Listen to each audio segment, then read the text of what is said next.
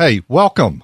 This is Winning at Life with Gregory Ricks. I'm your host, Gregory Ricks, a financial advisor here to answer your questions and help you win with your money. And I'm your co-host, James Parker. Today we're talking about the windfall elimination provision. If you're getting a state pension, will that cut into your Social Security benefit? Will it affect your spouse? Gregory's going to teach you the basics. And we have a complimentary download covering this subject, and also the link to the windfall elimination provision packet that he's talking about from the Social Security website. That's going to be at winningatlife.com/podcast26. winningatlife.com/the word podcast and then the number 26. This comes up a lot. People call into the show. They ask. I get emails, and most of this comes from retired or soon to be retired public employees who don't pay into Social Security. And what they're asking about is the law that's called the windfall elimination provision that reduces any Social Security benefits they have earned while working at other jobs where Social Security taxes were deducted from their paychecks. And then we have people mentioning bills and like, would you reach out to this congressperson? Would you support this? Would you talk about this on the show? And I don't know, I am always delicate and supportive of their mindset, but the windfall elimination provision is fair and just once you understand it. Now, when you're on that end of it and not getting Social Security, you don't think it's fair. But I'll tell you, I don't think it will ever be repealed. And there's bills up there. There's discussions about it, but I don't think it's ever going to be repealed. And I'm going to explain. You're going to understand more here in a few minutes, but Social Security laws were enacted back in the 1930s. Congress felt that they could not force a federal pension plan, which is Social Security, on state and local government. So they gave them an option of joining Social Security or not. And you know what? Most did, but we know some did not and still have not to this day. And today there's about 10% of all workers, mostly in state and local jobs in the public sector, that are not covered by Social Security.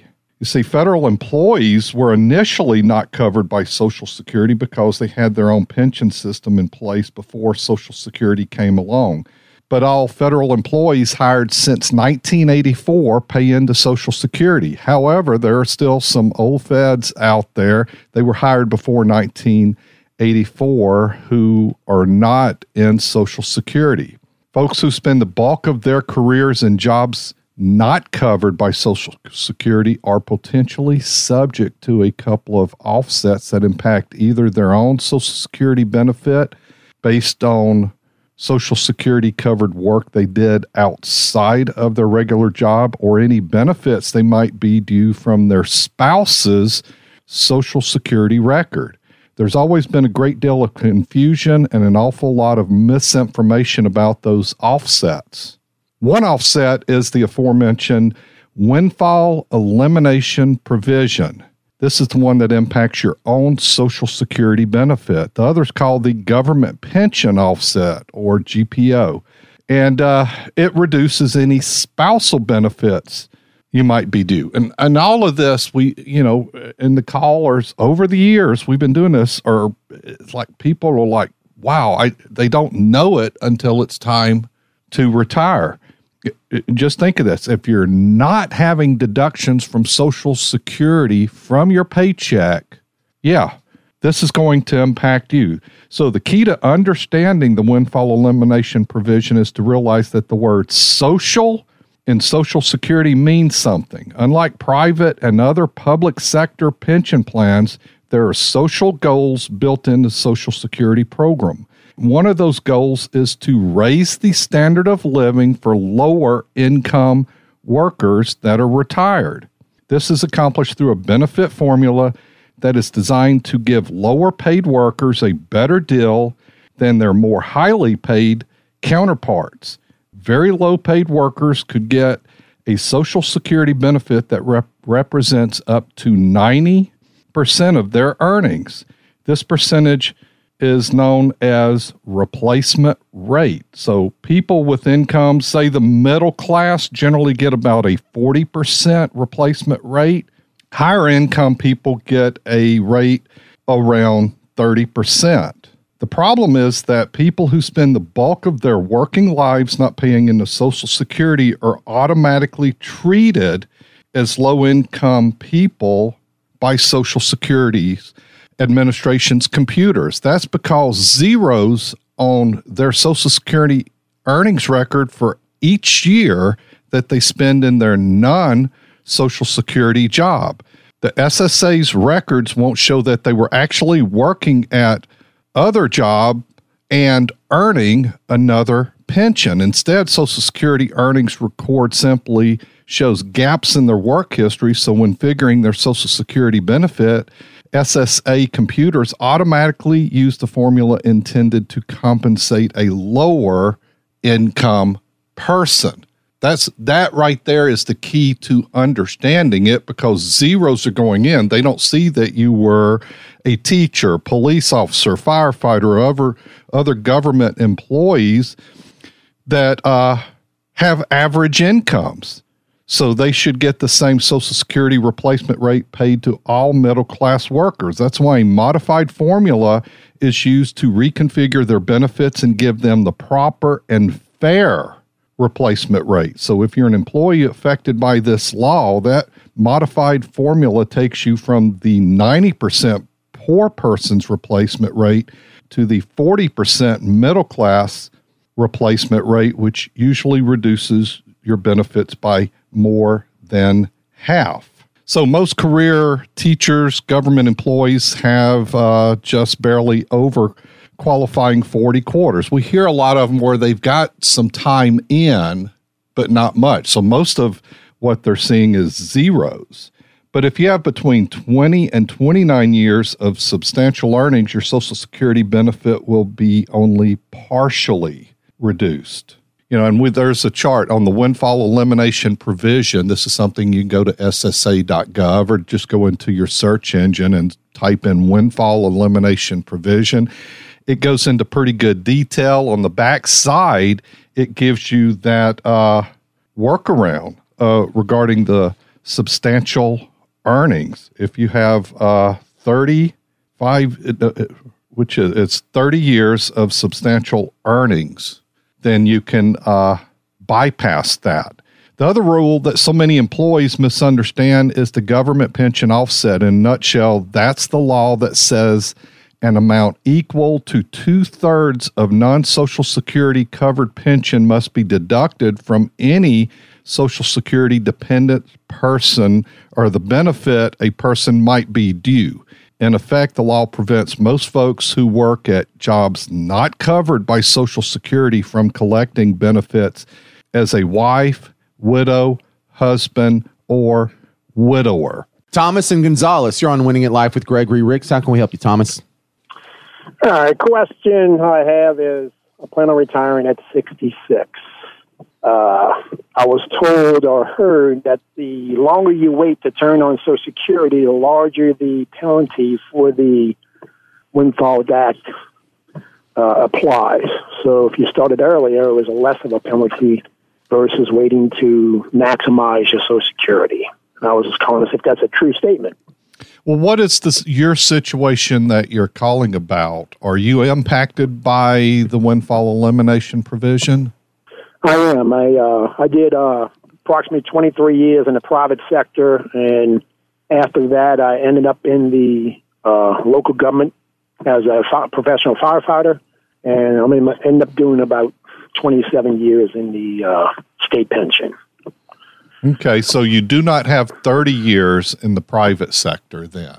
Correct. So there's no workaround. You are going to be impacted. One thing about if you've got Social Security and you have turned it on, it's not going to be impacted until you turn on that government pension. And that's where those reductions are going to fall in place, is once you turn on that pension, then you're going to be reduced. Okay, so I guess my main question is I can actually turn on my Social Security early, even though I'm still employed, and then once I reach a certain amount of income, then the Social Security cuts off. Or I can extend my time and wait for Social Security once I retire, and then the Windfall Act will actually be, that's what I was saying, I guess that'll be penalized at that time then, correct? Yeah, so one of your problems because you're of average or middle income, you're not poor, you're not rich, like most of us are. So, and you're working and turning on Social Security early, you're going to have too much in earnings for that to really work, because, if you make over roughly over $18,250 this year, they're for every $2 above that, they're taking back $1 from that. So it's going to impact the Social Security that you're taking. And then when you retire, you're probably saying, well, gosh, I need that pension. You're not going to defer it just to grab some Social Security dollars, because you're needing to turn on that pension, which is most of your retirement income. So it's tough to get that workaround, honestly. Okay. I was trying to get a good balance of which way would be actually the best time to do all of this, whether it's going to be at later, like 67, 70, or while I was still actually working and letting them take $2 for every dollar earned. Yeah. So, now, once you make FRA and you're continuing to work, so your government pension would not be turned on, you could turn on your Social Security and start receiving that. Then there's no impact for earnings. So that's kind of subject to how long do you work. We had a professor call into the show a few weeks ago regarding that discussion, and he was retiring early, but he had some Social Security benefit. So he was turning that on, was probably going to draw it a year or two. Then he knows it's pretty much going to wipe everything out when he turned on that pension at that time. So that sometimes there's a small window where you can fit that in. That help, Thomas? All righty. Yeah, sure. Absolutely. Thanks for calling. Thanks Great call. for listening. Chris in Destrehan, you're on Winning at Life with Gregory Ricks. How can we help you, Chris? Hey, Gregory. It's Chris. Hey. I have a similar situation, 39 years in private practice, and hope to have 5 on the public side before I retire.